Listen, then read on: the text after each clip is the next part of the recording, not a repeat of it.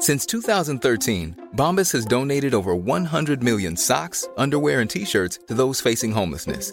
If we counted those on air, this ad would last over 1,157 days. But if we counted the time it takes to make a donation possible, it would take just a few clicks. Because every time you make a purchase, Bombas donates an item to someone who needs it. Go to bombas.com/ACAST and use code ACAST for 20% off your first purchase. That's bombas.com/ACAST, code ACAST.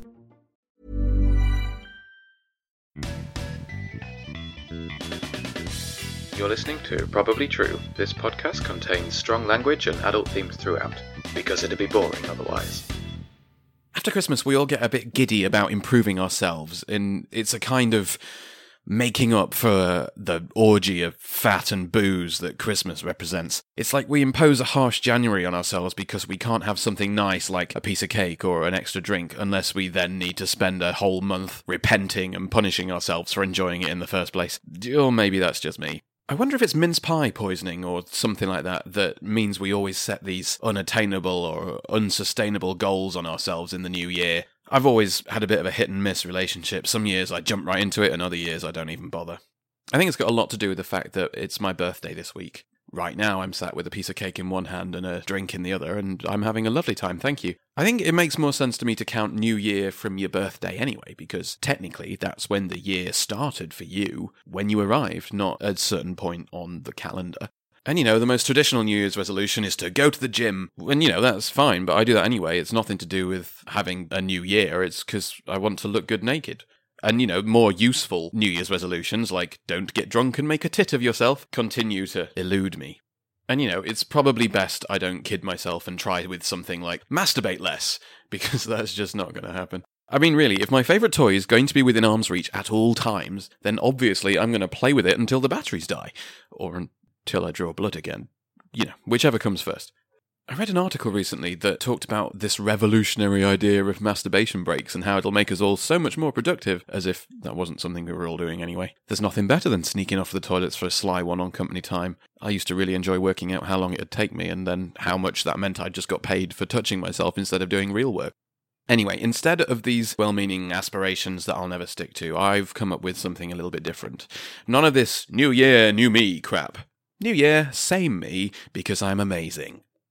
So yeah, no resolutions, just a couple of rules. Well, not even rules, more like guidelines. I'm not big on rules. Something in me immediately wants to do exactly what I've just been told I'm not allowed to. This is why I shouldn't be allowed near guns or fireworks or Jason Momoa. There's only 4 of them, 4 rules, guidelines, whatever. 4 of them as a guide to living well, according to me anyway. Rule 1, don't be a dick. It would be great to think that this went without saying, but we all need a reminder occasionally. Like that time I pointed out to someone that their anniversary present was just flowers from the petrol station, and that the flowers themselves had been free with the petrol.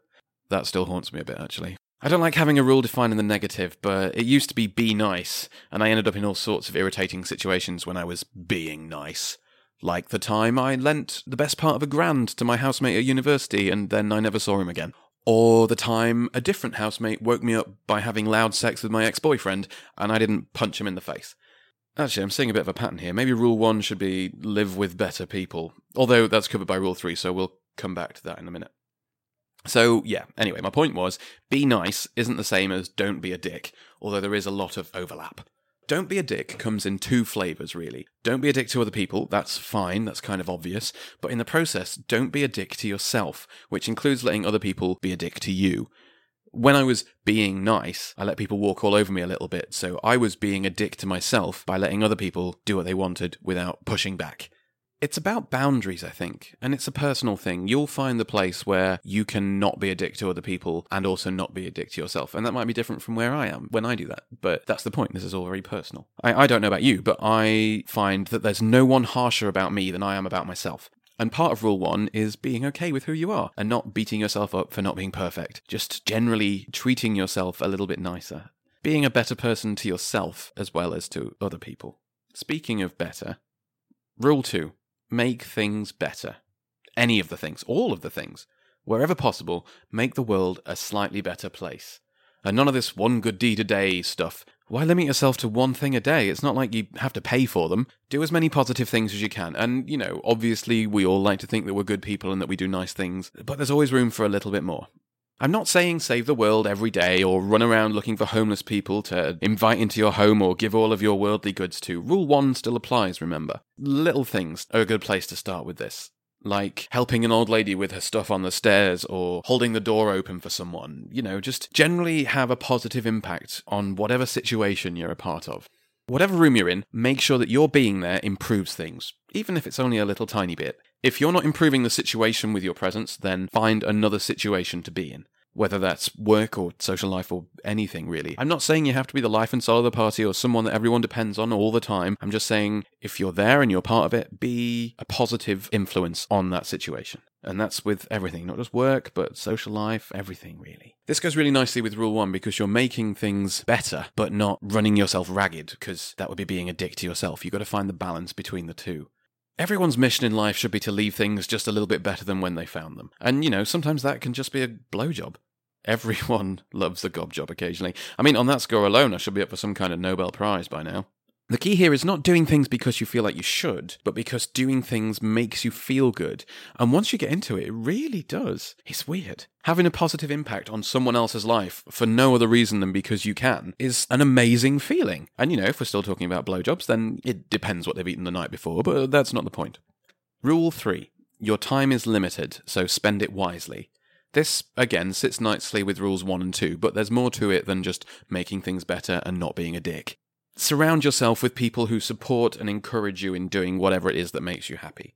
Make sure you're doing something that makes you happy. And if not, find a way to do something that makes you happy. Make sure that whatever job you're doing is fulfilling in some way or another. And if not, then at least have a solid reason for why you're doing it and plan to move into something that makes you feel more fulfilled. Don't just fall into a job you hate and stick with it because it pays the bills and that's what you do now. None of us get a lot of time. It's something we all forget, actually. Our time is very limited and it's important to embrace that. That can be a little bit scary, especially when you're in a place in your life where you're not thought you'd be, but it's not too late to change. There's actually a little exercise based around Rule 3 that might be quite fun, so here's how you do it. Wherever you are now, just close your eyes for a minute and imagine yourself old. You're on your deathbed, surrounded by grieving family members. Come on, do it. Close your eyes. Old you, laid there, feeling your body starting to give up as it's tired after a long, long life. Your time here is nearly over. And as you lay there, look back over your life. Think of all the things you would do if you were still young enough and still full of energy. How you wish you'd not made so many excuses for mediocrity. How you wish you'd lived your life differently, done more exciting and interesting things, instead of just a boring job that you didn't love, or hanging out with people that actually got on your tits quite a bit. Really picture this, really get yourself into this feeling. Just keep there, just doing it for a moment. Really start to think about the regrets that you're going to have as an old person, and how you wish you could go back and live your life more fully, so that when you're laid there, you won't have any regrets. You'll be able to look back and think, wow, what a great time I've had. You still doing that? Good. Okay, now, open your eyes. Boom. Old you got their wish. You're all young and vital and still got plenty of time to do that shit. So, go and do it. So, to recap. 1. Don't be a dick. To yourself or anyone else. 2. Have a positive impact. 3. Spend your time wisely. Oh, cock. I said 4, didn't I? Rule 4. Never fake an orgasm. I've done that far too often, just to get things over with. I don't want to be rude and everything's happening for them, and then you're just kind of like, oh, me too. Excellent. Right, thanks. That's never a good idea. Although I've never done that when I was on paid time. That's always the real deal, because I'm a professional. That was Probably True, a storytelling series written and produced by me, Scott Flashheart. Imagine the softest sheets you've ever felt. Now imagine them getting even softer over time. That's what you'll feel with Boll & Branch's organic cotton sheets. In a recent customer survey, 96% replied that Boll & Branch sheets get softer with every wash. Start getting your best night's sleep in these sheets that get softer and softer for years to come. Try their sheets with a 30-night guarantee. Plus, get 15% off your first order at bollandbranch.com. Code BUTTERY. Exclusions apply. See site for details.